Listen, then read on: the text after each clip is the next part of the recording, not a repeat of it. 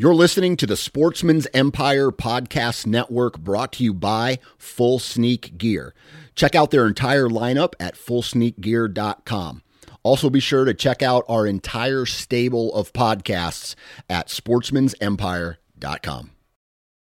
New from Moultrie Mobile, the Feed Hub offers first-of-its-kind cellular connection and control for nearly any spin cast feeder on the market. When used with the Moultrie Mobile app, you can monitor feed and battery levels, run feeders on demand, receive alerts when feeders are clogged, and remotely adjust feeding times. The Feed Hub is ideal for anyone who maintains feeders. Remove the guesswork and save time by planning feeder maintenance before you drive to your hunting property. For more information, visit MoultrieMobile.com. You're listening to the Sportsman's Nation, brought to you by Go Wild. If you haven't already checked out the Go Wild app, you need to. This app is basically a social media community designed for outdoor enthusiasts, and that includes hunters, fishermen and women, and camping and canoeing. And if you love the outdoors, you need to get the Go Wild app. It allows you to track the time that you spend outside. There is a ton of giveaways going on right now, so you need to sign up for this social media community that is Go Wild, and it can be downloaded anywhere that you currently download apps. And for more information, visit timetogowild.com.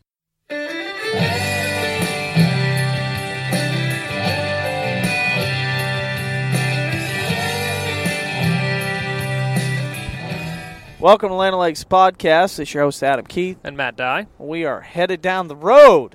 We're driving. This isn't weird. mobile. This is the mobile podcast. We are headed to Texas. Tejas. We are in the middle of Arkansas right now, on our way to for some meetings. And we, frankly, didn't have time this week to record, or didn't plan ahead enough to record it earlier in the week. We're kind of procrastinators when it comes to the podcast.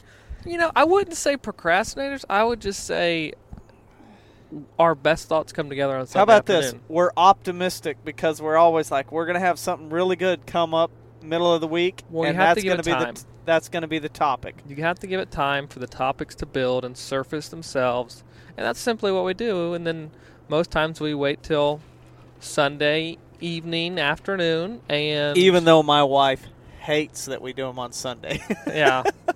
They're just, it's a meeting of the minds Sunday evenings, and then we do the podcast. We do the podcast, and then you guys get it borderline semi-live because we record them on Sundays oftentimes, and by Tuesday they're up on the website, Sportsman's Nation Podcast Network. iTunes, Stitcher, all kinds of places. So I reckon it'd probably be good, just as a disclosure, if there are squeaking tires or slamming on brakes or the gas or making mention of other people driving and their bad habits. We'll that's try to happen. Control our road rage on this one. Thankfully, I'm the one in passenger seat because I tend to get a little more than you. Although I will say this. If you fall asleep during the middle of the podcast, it's a good chance that it's going to happen because most times when your rear gets in that seat, it's lights out. At some good point, night. I'm going to fall home. asleep. Yep, and that's why we're recording it now because I was sitting there going, if we don't record it in 30 more minutes, I'm going to fall asleep. What a loser. Yeah. Lame. Anyway, so we have another Habitat Heroes podcast where we're going to kind of unwind and talk. See, that noise right Rumble there. Strip. It will also give people a good indicator of how many times you run on the Rumble Strip when you drive. Yeah, that's true. Or maybe it's like a kind of like a sound effect deal. It's like, do I think you're right? No. And then come back over? Yeah. We'll just see how it goes. We've kind of been talking a lot, and you guys have joined us throughout the summer and the year of talking about our relationship with Stratton Seed Company out of Arkansas, go figure, and kind of the blends we've helped come up with them and design, and really just the purpose of each species within the blends, and we've unveiled those to you. But this is going to be now a kind of a wrap-up and show you exactly what we did with those species and what we saw, and some other things we learned with our food plots that are good that unfortunately we learned, but we're able to share with you guys on some things, some trial and error, because we don't do the same thing over and over and over thinking it's the best way. We try to always tweak and find better ways. And we found some great ways, and we found some things that we did this year that in a couple food plots they weren't great. So our yields were down. Our growth was down. We didn't have maximum potential out of it. So we'll talk about that in the podcast as well. It's always good to, no matter what, continue learning and trying in every aspect of life. And that's what this podcast is about, honestly, is as we experiment and go to different properties, different regions of the country, it's a constant evolution of, one, your own growth as a land manager, food plotter, herd manager, whatever you want to call yourself, conservationist. It doesn't matter. There's always something to take away from every single year, every single growing season, every time you try something new, these different types of blends. You ought to be learning as you go along, and that's why we like these types of podcasts, where we can simply go back, recap some things that we tried and some things that we will talk about that worked really well and others that didn't work really well, and where our expectations are for next year with them too. That's right. Before we jump into to talk about the food plots, we do have a couple other topics. Wouldn't that be bad if I got pulled over? We're passing a cop right now, and it's like, that would be terrible to have to introduce a cop into the podcast. Sir. What is your name? Yeah. Would you like to join us? We're talking about habitat. Yeah. Officer. And that is another reminder that we are being 100% safe. We have the head unit on, so it looks like totally. We kind of We're probably like look drivers. like truck drivers or Black Hawk helicopter pilots. I think they wear something like this, and they're sitting shoulder to shoulder. Either way, we look cool. Yeah, I'm sure we're getting some strange looks by the hundreds of people we're seeing in middle of nowhere, Arkansas. They don't even know. They're probably used to this. They probably are. So-and-so's got his helmet on again. He's got the headset on. It's kind of like the motorcycles. Drivers that got like the built-in headsets into their helmets. It's no different. Yeah, I kind of feel except I don't wear a helmet when I drive. Yeah. Maybe I ought to. Or it's like there's a lot of weird noises this vehicle makes, and so we're just trying to drown it out. You know how some people turn the radio up? I'm one of them. So we're drowning out the background noise and focused on the podcast for the next hour. One thing, before we go to the food plots, as we mentioned a lot lately, and you're going to hear us mention it more and more because that's becoming such a awesome part and important part of our year, of our career, of our job, is the real estate side. And it's not just for the real estate side of buying and selling farms, but it's really kind of our way to help you guys, because, and the reason we say this is because we get this so much from multiple people that email in at info@landandlegacy.tv that are purchasing property or looking for property. And so by all those emails and all those conversations we've had, we realized that this podcast is a great platform to share our knowledge on the real estate side as well as the habitat side. And they both go together. They're hand in hand. You can't, it's very tough unless you're dealing just with leases to have access to be able to do a lot of the things that we talk about. So, one, just from the business side of things, it makes sense to have a real estate license. But within the podcast, it makes sense to further educate about the processes, some challenges, some advantages to buying and selling land wherever you're at in that process. Though, too, hopefully, what we share is going to be applicable. Like, in the coming weeks, I already had a discussion with one of our friends, Mike. And we're going to talk about, hey, what are some ways a new landowner or a guy who's looking to purchase his first property, like some loan types, Financing. The options for people. And you think you might not qualify or be able to do it, but that's what we're going to cover. Maybe not a whole entire podcast, but just sharing these types of things, all aspects of land. Today we're talking about food plots. Today we're talking about food plots. But as we said in the past, Matt and I are part of the United Country Real Estate Agency, which is actually the oldest agency in the country. Yep. They started incorporated in 1925. Good. Yes, you seeing all that? Oh, Kudzu Nation. We're driving. So we're still driving, and we are all the time looking at habitat, and there is kudzu everywhere right here in this part of Arkansas, which is unfortunate. But so part of United Country, which is the 1925 incorporated. But really cool thing I have in my hands here that probably, and a lot of people haven't heard. There's a lot of people that have, but a lot of people that haven't. There's some people who read nursery rhymes at night or whatever. And this is the United. What is it? United Farm Agency catalog. United Farm Agency catalog from 1928. It's the spring catalog, and I just want to share this because it is so cool.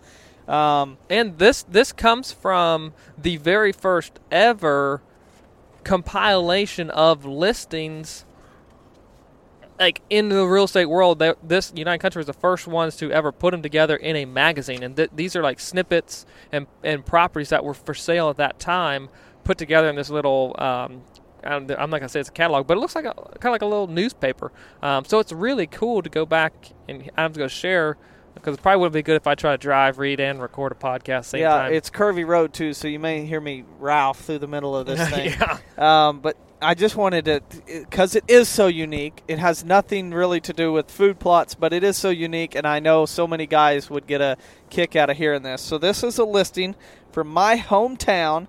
So this catalog covers a lot of towns in Missouri, and they have a list that these new special listings are worthy of immediate action. That's the title of this centerfold of this catalog. And one of them is 120 acres. It's number 18 listing, 120 acres for $3,000. It's on County Road Farm. It's 5 acres of grapes. That's the title of this listing. A farm that can appeal to you, on which you can make money. Land is all fenced and in neighborhood of high-class farms. On County Road, only 6 miles, all advantages, good railroad, high school, 7 advantages. Oh, man, I'm trying to read while going down the road. 7 miles, cheese factory, 2 miles, Gasconade River, fine fishing, hunting for small game, mail and telephone, 120 acres tillable, 60 acres now in cultivation, fertile dark loam soil for corn, hay, oats. Land lays well. Balanced good pasture and fine timber. Wire fenced.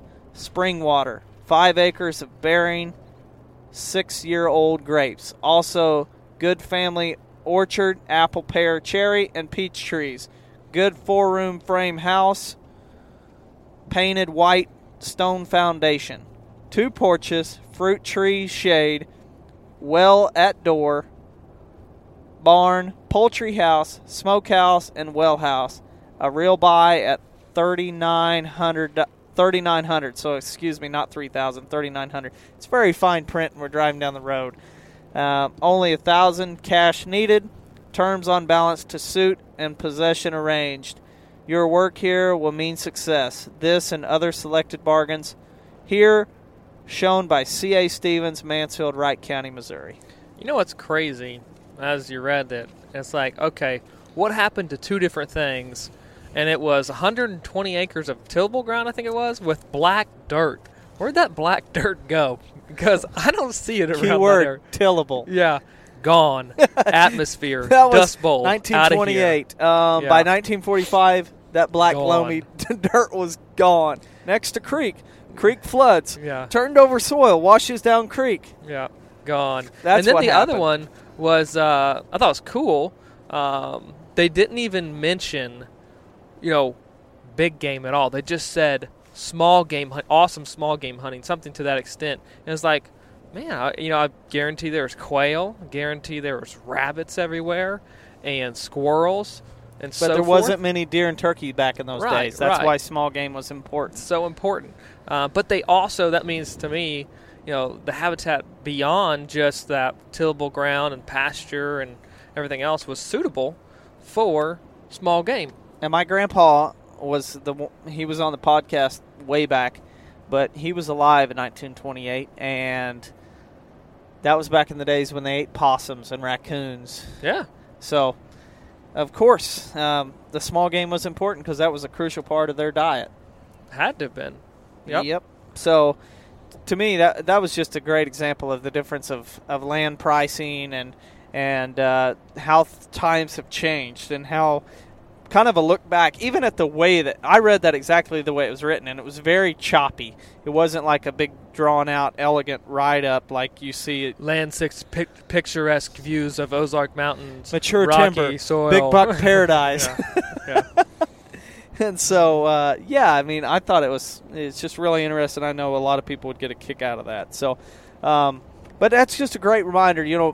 With us being in real estate, there's a lot of things we can hopefully help you. If you're looking for land, doesn't matter where you're at, what state you're in, you can shoot us an email at info@landandlegacy.tv, and we can do our best to help you.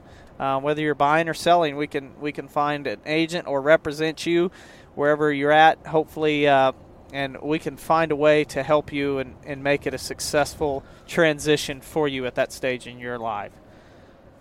We love, of course, recreational tracks and, hunting opportunities, places to come enjoy family. That's fun and all. But especially in our area, because things and times do change, a lot of our, I would say, resource in the area is based around cattle. But with that, even in our given area that we do a lot of local real estate with, I mean, we're talking land prices within the wooded acreage that range from, I would say, average of $950 to $1,300 an acre for wooded, kind of that go-to recreational track. And with that being said, it's an area that's extremely feasible to come and buy land just for recreation. There's very few areas left in the country. I say that confidently that it's feasible to do that.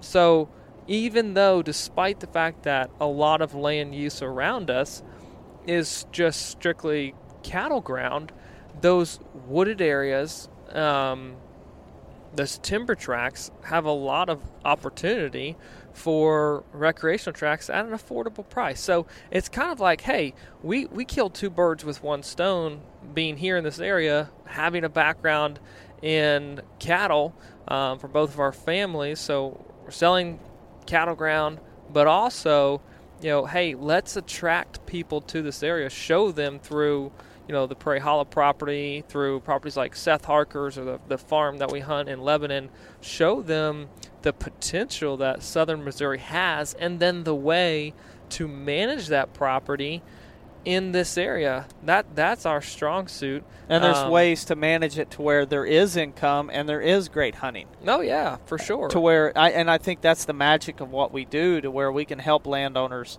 find ways to be productive, not only with their hunting, but also to where it's really the difference between a recreational farm that's just almost everything is an expense versus a farm that's in production where you get the income, but then you also have great hunting and great profits. Yeah. So that's kind of that wheelhouse. We've even seen some land in our area and know of some land that could be less than $800 an acre. Yeah. And a lot of people would look at them as saying, I don't know about that. That's pretty messy. But we understand kind of the native landscape in that area to where you can buy that farm and manage it correctly to where it's extremely productive, and you can call it an investment property where you buy it at that price, and then through the correct management turn around and in a couple of years have it to where it's a premier hunting farm in that region, to where you can almost double price per acre if managed correctly.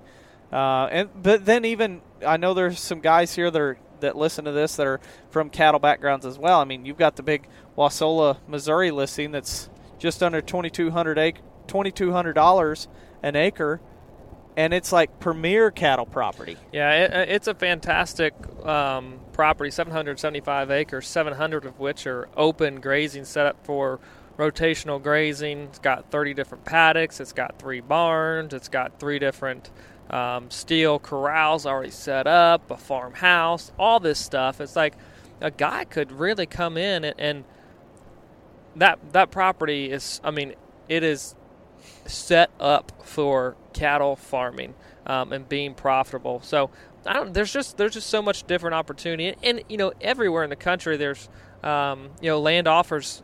We kind of use the phrase it wears so many hats, or it can, and this area is no different.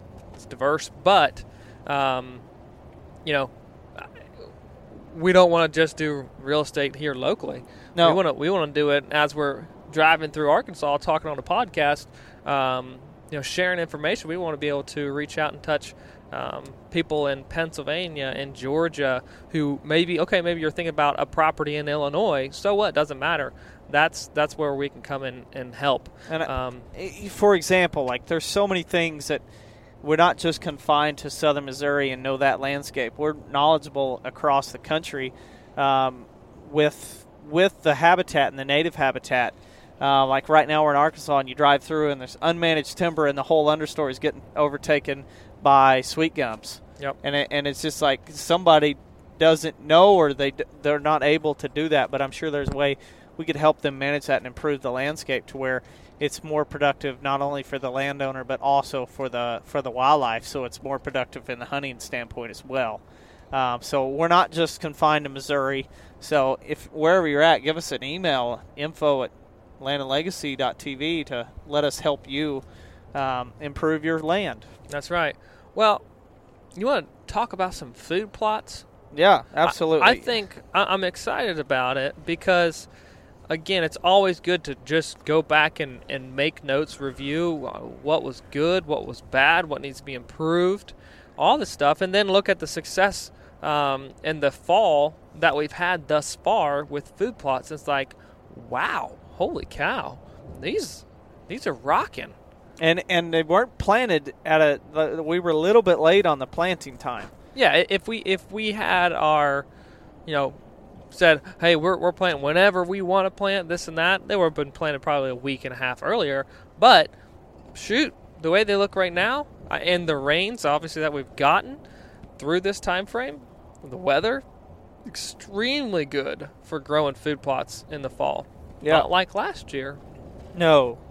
Last year was almost non-existent food Yeah. plots because of the lack of rain and a couple things we'll talk about later in the podcast. But they made it through 20 minutes of us talking real estate, promising we'll talk food plots. So let's get in it. When it comes to the food plots that we try with Stratton Seed Company that we were planting, implementing, one of the first ones that was so exciting was their forage soybean, the Wild Game Changers. Now, as most people are aware, forage soybeans that are glyphosate resistant or glyphosate tolerant, Roundup ready, whatever keyword you want to use with that, there's not a lot of them out there. And Stratton came onto the market, and they have been on the market, but this year was our, I guess, where more people were aware that Stratton was on the market with a forage soybean that was glyphosate tolerant. And it's a Wild Game Changer. We planted them in many different applications, and we're extremely impressed. Oh, my gosh, yeah. Well, not just impressed from, that they grew great, they grew, height-wise, okay, but not only did they grow fantastically for us and for a lot of clients and friends and people spread out across the country, they weren't just, visually appealing. They serve their purpose in feeding deer. That's right. And the forage quality that they do have and provide is incredible. Even in periods that we were looking at the weather and saying, my gosh, come on, rain. We need to have a little bit of a revival, if you will. June was extremely dry. Very dry. And it's usually not in our area, but we were hoping and wishing for rain. But what the soybeans did was make it through and still provide that tonnage, that forage value. And then when it did get the rains, it's like, yeah, baby, I'm here. I'm rocking still. That's right.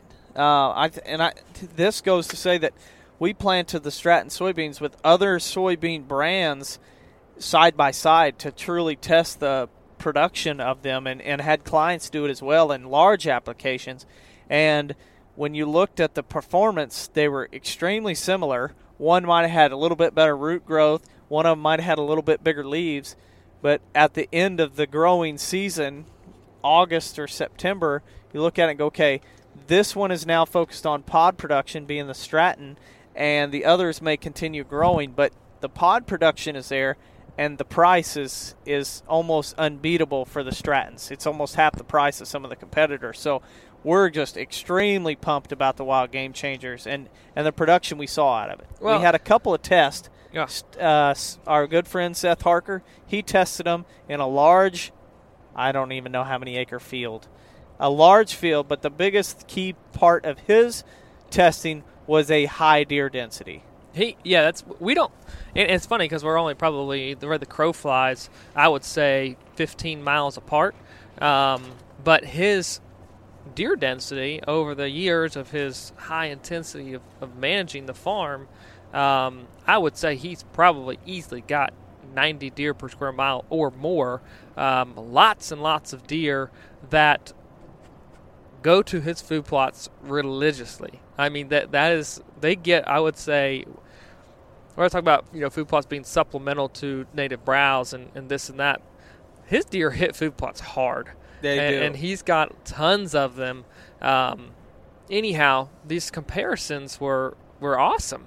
And the overall result, I was there last night and hunted with and filmed, and we were walking past one of those larger destination food plots, and on the edge of that food plot, close to the road, I was noticing,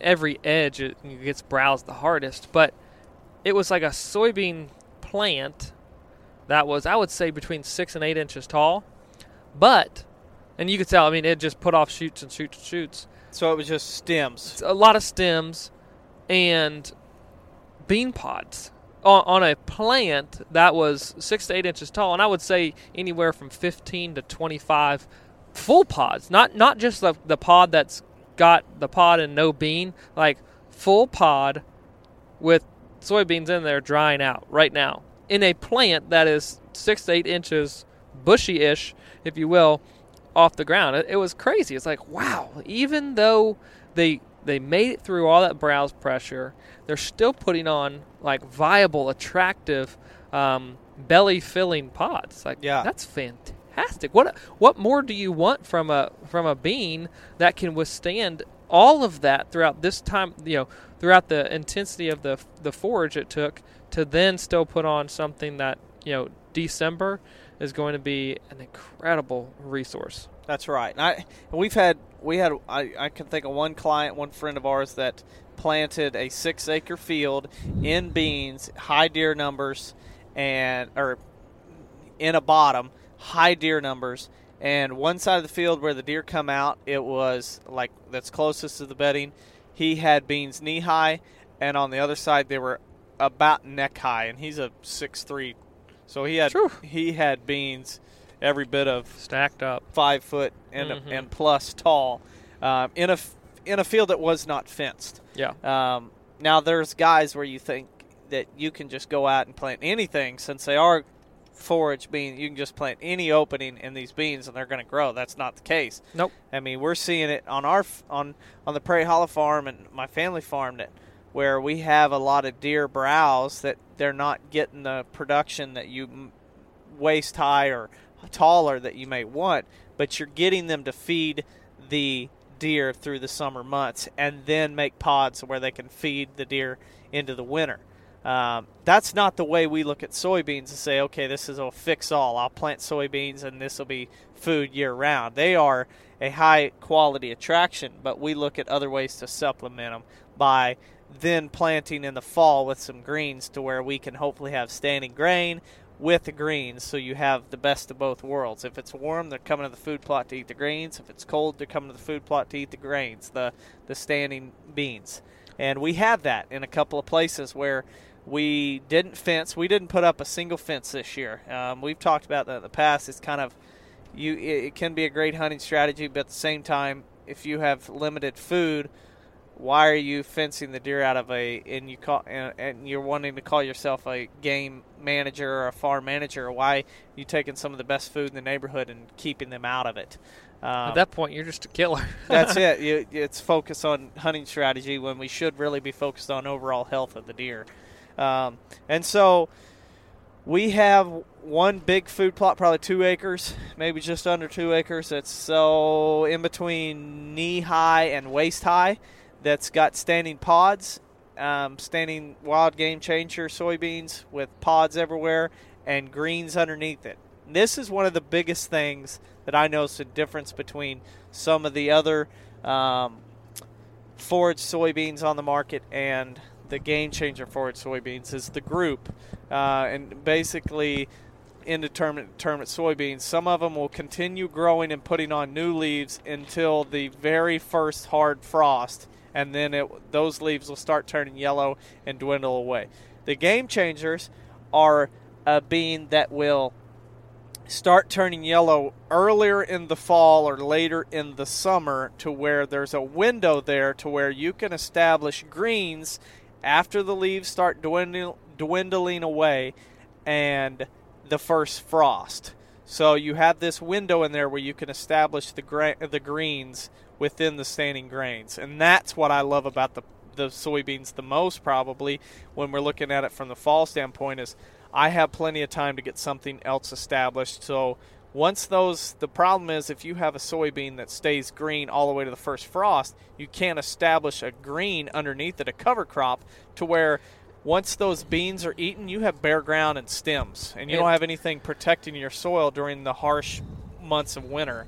And that can be a big problem. So it allows us to establish a cover crop or a green food plot underneath it and have something growing till we plant something else the next spring. And everyone's season opens up at a different time. And I say that because, there is advantages of having really lush, green-looking soybeans that deer will hit early on. But here's the thing. As you're planting your fall food plots, or once you're done with your spring food plots, save some soybeans and plant them late August or mid-August. Plant them, let them come up, and then you have even fresher, greener, more tender, attractive soybeans to hunt over at that time frame.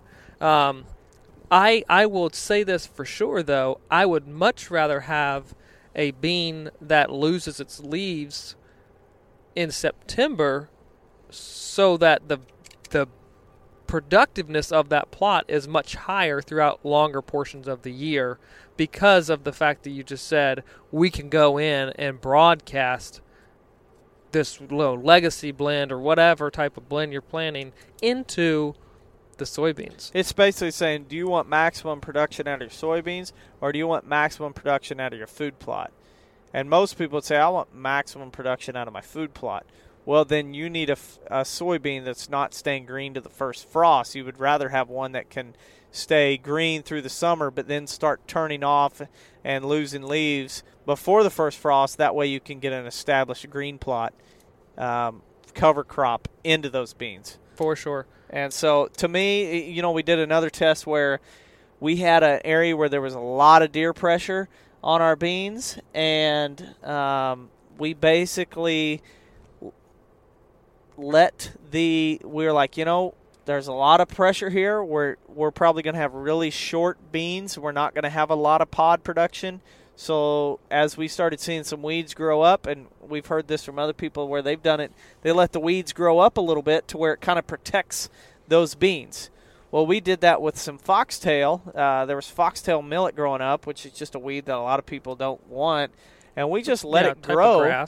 And so we had foxtail millet just under waist high, and the beans were right there with them. So the beans were growing with the foxtail millet. Well, as we sprayed it out before the foxtail millet started going to seed and making a head, we sprayed it out.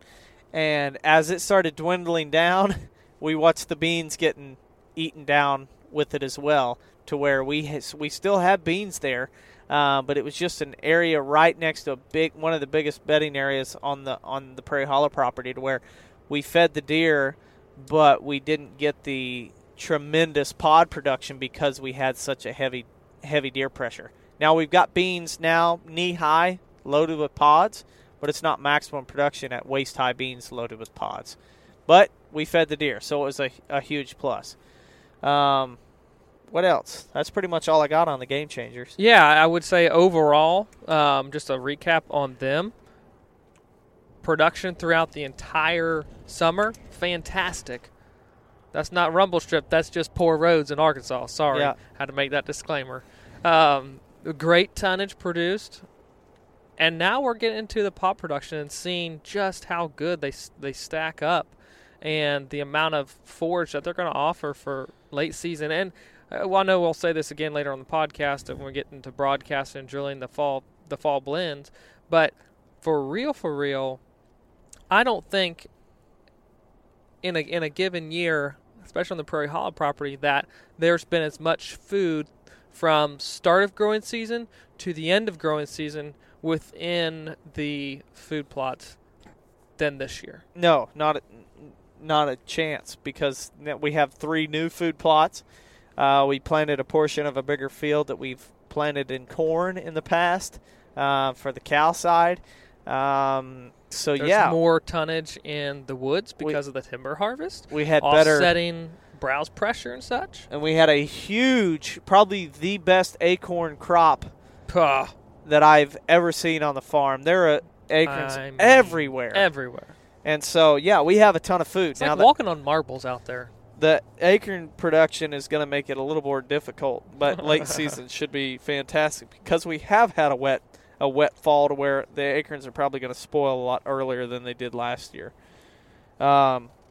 Is there anything else on the Wild Game Changers that I can think of? Probably not. Highly impressed. I'd say if you're looking for a forage soybean for your food plots at an affordable price, check out Stratton Seed Company's Wild Game Changer, because I think you'll be blown away at the price. Yeah, blown away at that, and then the productiveness. But be sure, and it's never too early really to truly start preparing for your next year, next spring. But one thing, as that company continues to grow and expand, be looking for dealers and talking with dealers in your area to possibly bring on Stratton Seed as a dealer so that it's available to you and your community there locally. That's right. Oh, next up was the Heritage Blend that we planted in the spring. The Heritage Blend was really kind of our baby there.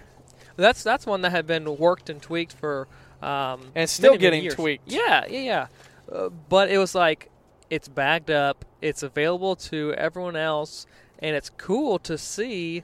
And getting the pictures from people in Georgia tagging I was Land just Legacy. thinking about the Georgia guy, a friend of ours, Caleb down there, that the Wild Game Changer soybeans. I think he had 400 or 424 seeds with one of his Game Changer plots. So just at you said plot, you mean plant? Plots. He had 424 seeds on his plant. Yes. Yes. Single bean stem. Pulled it out, 424, which is just a ton. So pretty incredible. But he planted this Heritage Blend and had amazing results. Yes. And I think it's just cool to see that success spread throughout the country in all these different regions. And what another reason for that success is the diversity within the blend itself. It can be grown in so many different types of areas and offer advantages to so many different types of species and at times of the growing season. You go through so many different changes, and I think what often people forget about is the stress period in late summer when native forage, the quality goes down, it starts to make seed.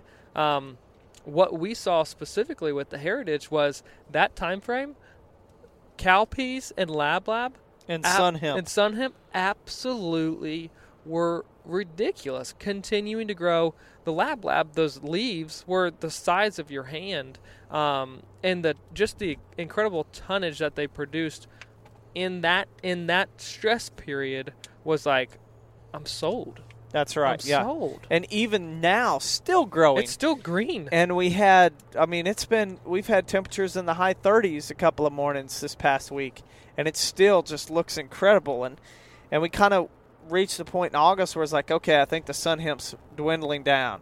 Well, then we got more rain, and all of a sudden it's exploded again to where it's like, this is incredible. And I think that was one of the things.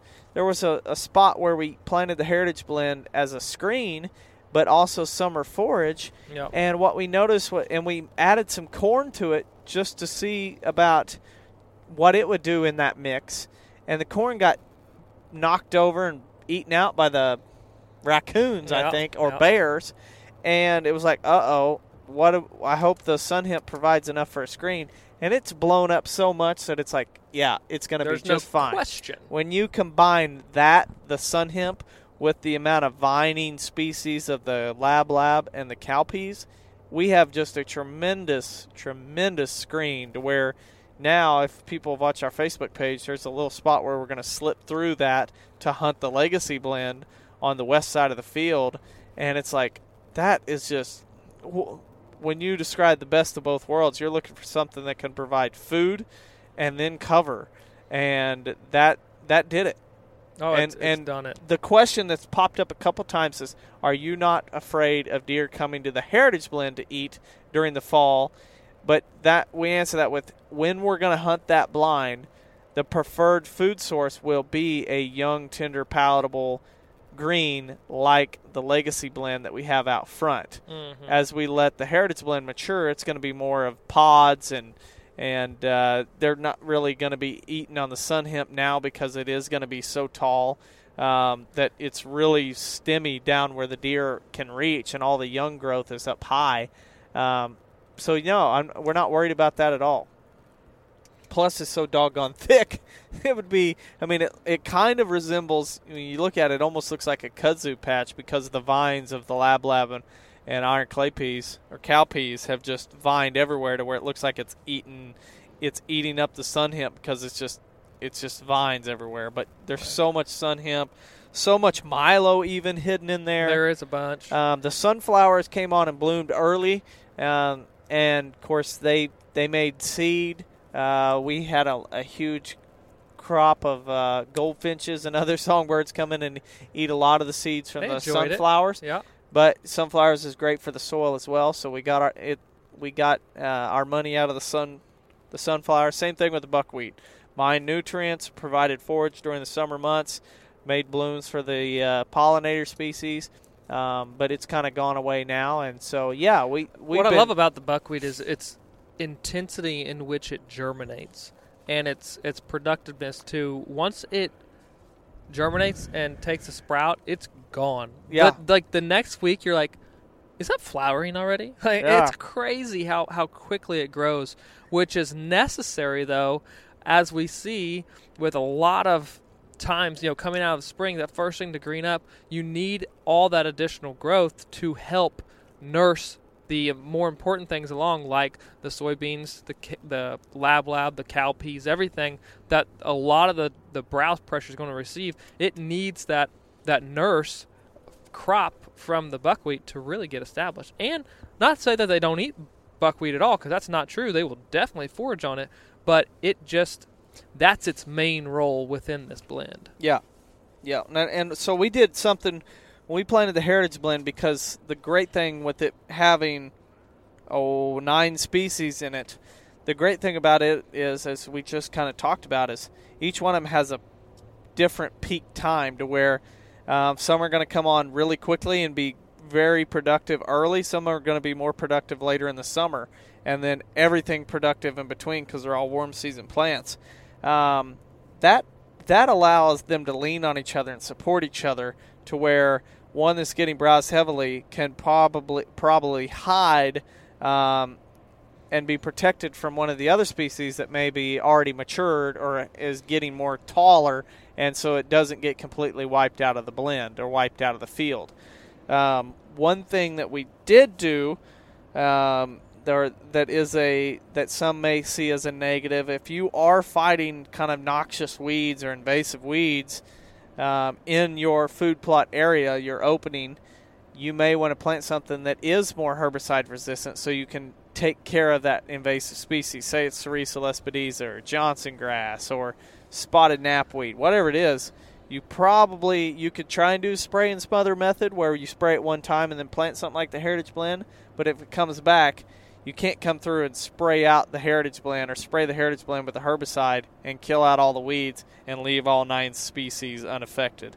But that's where that wild game changer comes right in. It's like that's your tool for that season. Yes, knock out the invasive and move on. And so for us, we're going to this past year we planted all like 9 food plots on the family farm in the Heritage Blend, but and that was because we had such poor soil for years and years of plowing and disking that we're like, we need something that can probably withstand the browse pressure, but also we know we're going to get a lot of growth. And so we planted the Heritage Blend. Well, being a working cattle farmer, now everybody that hunts around cows or plants food plots around cows knows where this story's going. We had some cows get out and eat one of the food plots down and to where there wasn't a lot of the Heritage Blend left in patches. Well, exposed ground, not as much growing. During late May, June. During late May and June meant that nature is going to put something back growing to where there's sunlight reaching the soil to where something else is going to grow. And that was crabgrass. And we talked about it on the podcast of being like, well, I'd rather have the crabgrass than bare ground. That's a great comparison because the last thing we want is bare ground. But here's what we're realizing with crabgrass, and we don't have scientific research to back this caveat. up. There's been some research done, not that it has been inconclusive, but a little bit of varying results, I think, from these tests. So, until we're 100% certain and can provide that data itself that we're confident in sharing, well, we won't make the claim. We will just infer of our observation. There's a good chance, or it looks like it may be the case, that crabgrass is an allelopathic plant. Similar to a lot of times you think of black walnuts. Mm-hmm. Goldenrod is one of them. Some of the sumacs are also allelopathic, to basically mean that they have the ability through their root system to help fight off other plants to where they can have the upper hand in that area. Sometimes they secrete other chemicals that will inhibit the root structure and development of other plants. So they are the top dog in the area, basically. That's right. And so what we noticed was and we'll walk you through a several-month process, is what we noticed was the cows came in, ate the Heritage Blend down, opened the door for crabgrass to get established. We decided, because June was so dry, that we were not going to spray out the crabgrass and leave bare ground and try to plant Heritage Blend again and let it grow with very, very few rain chances. That we just let the crabgrass grow. Well, it got established, and when we came back in August and sprayed out the food plots to plant our fall blend, that worked great. It killed everything in the plot, including the crabgrass. But then we drilled our Legacy Blend in, and we realized that where there was no crabgrass, we had beautiful, great-looking food plots. But where there was crabgrass, we have very little growth. And we're starting to get more now, but there was definitely a stunted period in there to where it was like, what is going on? It's not the fact that there's too much thatch, because there's thatch everywhere. We haven't ever had that issue. We have great seed-to-soil contact because we used a no-till drill. The only issue is we got rains. We had great rains. And we're going, okay, there's something else here. That's when the research started, and we found a couple of people claiming and a couple research things talking about the allelopathic tendencies, qualities of crabgrass. Well, and honestly, regardless of the data or not, as we looked at the food plots, it was very evident that something in particular is occurring within the areas that have a thick mat of crabgrass in that plot. And it was very evident just visually, because in those areas that had maybe patches of crabgrass or very thin established areas, our food plot was just rocking, green as a gourd, doing its thing like it should. So we had limited success this year in that plot, thanks cows, because they came in and ate, and then decisions that were made. We butchered yesterday, 2 days ago, so we'll thank them when we get those steaks back. They'll be all gristly and nasty. Dang Milo. Yeah. So next year, to tackle that crabgrass, because we have had that issue in the past with crabgrass getting established, we will be planting the Wild Game Changer soybeans and spraying a couple times in the spring or throughout the summer to kill out the crabgrass and start this process of fighting back the noxious weeds or the weeds that we don't want, crabgrass being one of them. You know what's stronger than allopathic tendencies in crabgrass? Glyphosate. Yep. So gotcha. And that's the other thing about what would happen if we were to go back in and disc that up. Well, we just turn up other crabgrass seed to where that wouldn't fix the problem. We couldn't fix this problem by disking and plowing. Plus, we would change the soil infrastructure by doing that. So our method will be a 1 or 2 dose treatment of glyphosate to kill out this crabgrass and get some other things established. And who's to say the crabgrass may not have? Now we had that really, really dry summer to where it did affect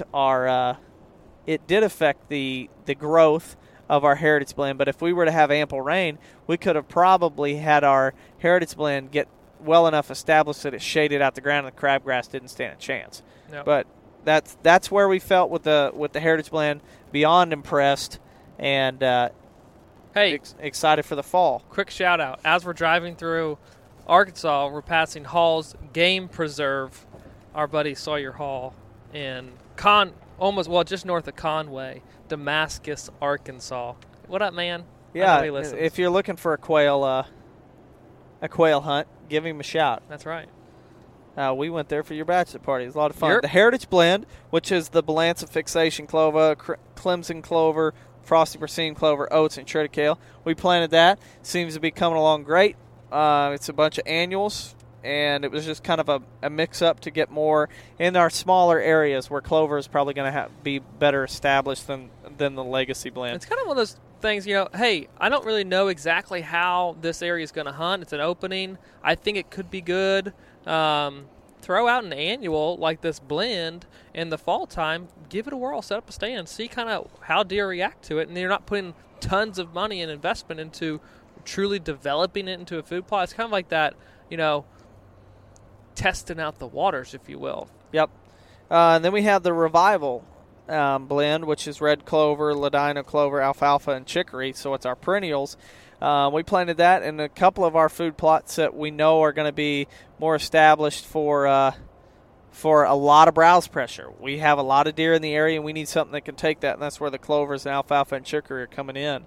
Once again, we've got 3 legumes, the alfalfa, the clovers, or the white clover and the red clover, so we're fixating nitrogen. And then we include a broadleaf like chicory to help take some of that nitrogen out of the soil and it will help the chicory out a lot better. Now, we also established this with wheat and oats just to provide some other grasses in there to help with the diversity and help kind of provide a cover crop or a nurse crop for the legumes as they get mature or start to mature. So we're very excited about that one. It seems to be coming along great.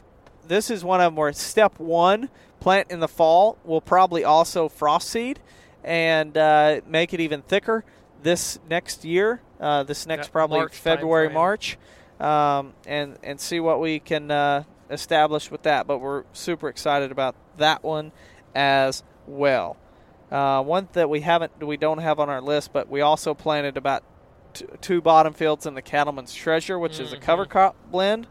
Purple top turnip, the Balança fixation clover, winter wheat, frosty Berseem clover, oats, triticale, cereal rye, and daikon radish. That one will be awesome to graze in January, but we're going to have a lot of food for the deer till then. So we're excited about that one. Seems to be coming along great. We're running lower on time, so I'm going to go ahead and go to the Legacy blend because that's our pride and joy for the fall food plots. It's got crimson clover, Balança fixation clover, frosty Berseem clover, Austrian winter peas, triticale winter wheat, cereal rye, oats, daikon radish, purple top turnip, rape, and a hybrid turnip. I will say with confidence, and a lot of it is weather dependent, but these are the best food plots we've had since I've been in Missouri. Yeah. With the success of the Legacy blend and 2 different planting methods too. And I think that's an important topic to kind of cover in the time left is, hey, we did, again, further experiments with understanding the reaction, germination rate, and success rate of broadcasting versus no-till drilling in the fall. Yes, and we did both methods this year, and we did methods of those last year, and it's a great reminder of the success that you can have with both or failures that you can have with both. Mm-hmm. The window of failure is bigger with broadcasting, but you can still have success with broadcasting.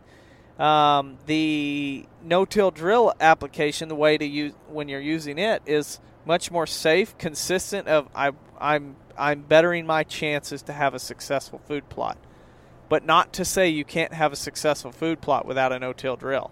Last year we broadcasted a majority of our fall food plots, and so our technique was spray the spring crop out, broadcast, and then we rolled it, laid it over with the cultipacker.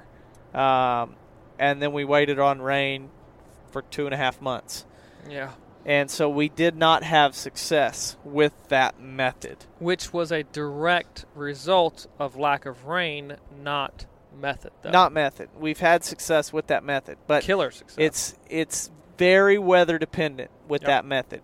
If you do not get the timely rains, you will have a better chance of failure. And let's talk about the rains that you're looking for, though, too, because even in this year, we broadcasted prior to a rain that I believe it was 2 inches in like 3 hours, something like that. Yes. And a very intense rain just ahead of that storm. And we had planted a mixture of smaller seeds and then oats into small area, a little bit of an elevation change, just a kind of a wing and a prayer deal. And what basically was the result, that elevation change and intensity of rain washed seed off the food plot and down into the edge of the woods. Now, I will say this. It's kind of like people are probably like, well, duh. The weather was not calling for that intense calling for a rain. half of an inch. Yeah. So, and we got 2 inches or 3 inches. Yeah. I don't remember what it was. It's important to share this that, you are looking for soaking rains, not heavy gully washers to come and move seed off your food plots and down to drains, into the edges of the timber. Like we had a rain yesterday where we got just under a half an inch in the matter of about 8 hours of rain. Beauty. So that was fantastic rain. But whenever we had it come down in a gully washer and you get a lot of runoff, that's when it carried the seed off. And we had nice green patches in our woods that was green for a while. Now it's just they're too close together. Way too close, yellowing out. And starting to really compete with each other and dwindle away. So that was one of the problems with broadcasting, the other one being lack of rain. So getting too much rain or not enough rain. And so that's just a problem that you can face with those methods. But you want to see a weather forecast where you have a chance of rain or guaranteed rain almost 3 days in a row to where you're going to get good rains that are going to soak the seed, allow it to germinate, and still be plenty of moisture in the soil to where it can start putting off a root system and growing. Yeah, and we did have that this fall, so therefore we've had great success in areas that we've just simply broadcasted the Legacy blend in, or the Cattleman's Treasure in, broadcasted, and the seed took off and germinated, and I would say the results are identical to no-till drilling. But that's, again, a direct relationship to the amount, quality, and quantity of rain that we've gotten this fall since planting. That's right.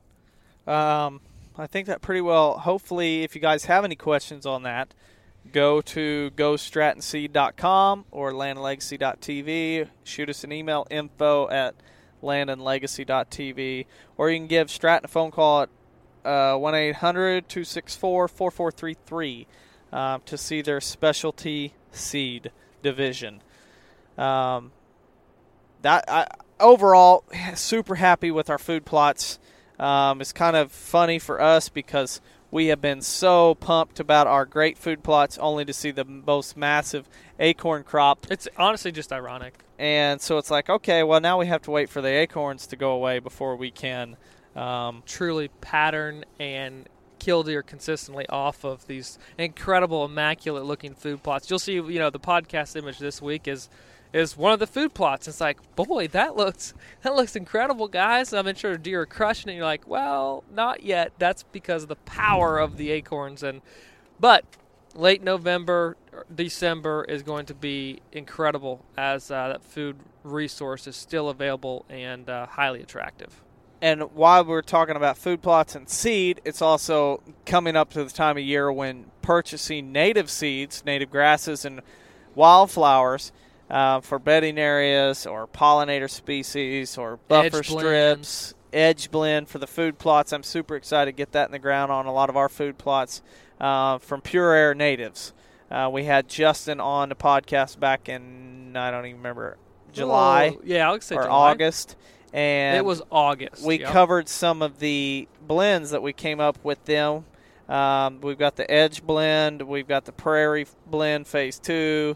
We've got the Tall Screen Prairie blend Phase 1. Working on a couple of others that hopefully you guys will take advantage of. Because these prices, what we did was we cut out a lot of the really expensive species that are required in a lot of government contracts. But since we're planting these in smaller areas for the deer hunter guys, we cut out the expensive ones and we got the price way down compared to other places. So, yeah. I mean, we're looking at a bedding blend that's around $108 an acre versus $50 per pound and 6 pounds required per acre. So you do the math on that. This is a much more affordable option. And by calling into Pure Air, get in touch with Justin. There's 636-357-6433, and you tell him you heard it on the Land and Legacy, you get a 10% discount off the additional lower price compared to others. So I would encourage you to check it out at pureairnatives.com. So I know we're excited for those. We're excited for the next food plot season. We're excited to hunt over our food plots. But we have a couple more things to cover before we wrap this podcast up. Last week we ran out of time. This week we're not going to run out of time. So we have our plants and animals and quick information on those. Hey, real quick, we did strike success too this past week hunting. People always love a hunting update. Was fortunate enough to kill a doe over some acorns on the edge of a food plot. So we're getting out. Check out the hunting podcast to hear that story. Weather's getting right. So, my plant this week is not a good plant. This is kind of an awareness. Do I need to hit the rumble strips? Yeah. We have bush honeysuckle. It's an ornamental gone wrong. I'm driving down the road reading couple of these tidbits, but bush honeysuckle, it's one of those things you see a lot around big cities. I got fishing in the parking lot. There you go. You see a lot of bush honeysuckle in the East Coast. You see it in Illinois. You see it in Missouri. Kansas City. You see it all over. It's kind of that mid-Atlantic, Midwest invasive species. The leaves are They hang on later than almost any species in the understories of basically anywhere there's bush honeysuckle. You'll see it hanging on leaves later than a lot of our native species, and it'll be one of the first ones to green up in the spring. The leaves are basically on the stem. They're opposite of each other, and it has tons of red berries this time of the year. The thing about bush honeysuckle that we should all be concerned about is its invasive nature takes over the understory of woodlots. Well, if you're looking at one woodlot that is 100 foot tall, dominated by oaks, bear with me now, I'm going to give you an analogy. 100-foot oaks, and you're looking at, that's the generation right now. That's making up the generations to come. And they're making acorns, and they're dropping that next generation of seed or a couple generations down the road of seed. Well, that acorn is trying to sprout and grow up in the understory that is an understory dominated by bush honeysuckle. So those young oaks aren't getting the amount of nutrition or sunlight that they need to continue growing, and they end up dying off to where you don't have that next generation of oaks coming on. You have a dominance of bush honeysuckle in the understory to where they're making tons of seed because they can tolerate that shade, to where now you have a woodlot that was once an oak-dominated woodlot to now a bush honeysuckle as those older oaks continue to die out or get harvested. That's the huge problem with bush honeysuckle, as well as other understory invasive species. Bush honeysuckle, non-native, came from Asia. Go figure, a lot of our invasives do. But it was planted to stabilize soil and reclaim areas in the 60s, but it was brought over in 1897 for city landscapes and ornamental use. Oh, man, what a facepalm time that was. Yeah. It's easy to grow. It's basically from anywhere East Coast all the way to Texas, Kansas, Nebraska, and North Dakota. It was introduced in Oregon as well. So, hello, West Coast guys. You're going to have it probably soon enough if you don't have it already. It has allelopathic capabilities, so it can really help fight out competition in the understories and weed them out to where it controls the understory. That right there, I don't know if allelopathic is a new term for listeners, but that I guess capability of plants to be able to communicate, inhibit, and promote themselves basically goes into further, I guess, reasoning that plants are very, very complex. Yes. And that's why we're sharing these plants, and specifically, their characteristics, because they're not just, it's not just vegetation. Like every plant is very, very unique, just like animals that we talk about. So and I just think because cool. plants don't have a mouth and a tongue to speak, they still communicate through their root systems. Yeah. And So, branches and everything. Basically, bush honeysuckle's a bad deal. And get out this fall while you're in a tree stand. If you're noticing everything, all the leaves have fallen or have changed, and you still have something in the understory that's green, try to take a picture of it, identify it, and try to figure out if that is bush honeysuckle or another invasive species, and you need to eliminate it that fall. You better not have cabin fever. You go out there January and February, you cut that down. That's right. You treat those stones. If you're down south, another thing would be Chinese privet. And the only reason I bring that up is because we're in Arkansas right and now. it's everywhere right now. But anyway, that's my plant, bush honeysuckle, highly invasive, and it's really been on my mind a lot because I'm seeing it everywhere. So for this week's animal, I'm driving, but Adam will read some. But to introduce it, this animal I think has a really bad rap. It's like the coyote. Yeah, but truly has impacted North America greatly, and it's honestly goes way back to explorers, trappers, and just its expansion westward. And it's kind of it's a extremely cool critter because of I don't know of another one that has its capabilities to greatly impact and provide homes, structure, develop its own ecosystem that benefits a wide variety of other plants and animals. And we're talking about the largest rodent in North America, the beaver, American beaver. It's been through, it's a great, honestly, conservation story, though, too, because of the highly desired furs that drove people further west to find these areas that were not trapped. I mean, that have been untrapped, basically, and unfortunately, even trapped before the heck out of them. Even before America was a country, and people were coming to North America to explore, a lot of that was led by trapping and people trapping these beavers and sending the pelts back to Europe to actually make hats. Yeah. A lot of the top hats back in those days were made out of beaver hide. So definitely a really cool animal that has really shaped this country. It truly has, and not many animals, I think, get to say that, put that on their resume. So as you said, it's the largest rodent in the country, and it's also a species that probably next to humans can shape the habitat or the landscape more. Huge impacts, and that in and of itself, though, is I think a blessing and a curse, and why a lot of people hate it, because overnight they can dam up streams, which then results in flooding crop fields and this and that. But as a result of all of that, you're creating so much more habitat for other game. Ducks, you're creating wetlands. Too. Yeah. Wetlands, and you know the benefits of having wetlands and the effects it has on soil. They're the livers, soil of and water resources, and filter system. So that's where you just picture when you read about the early exploration and the amount of mosquitoes, but also the amount of marshes and wetlands that they came across, and a lot of that was shaped by beavers and the ever-changing. They're called the busybody animal because they're always constantly working and changing and flooding and falling trees and building new dams and building new lodges and moving around and shaping the landscape and constantly changing it, adding diversity to it. There you go. Adding diversity. And so they are a super cool one.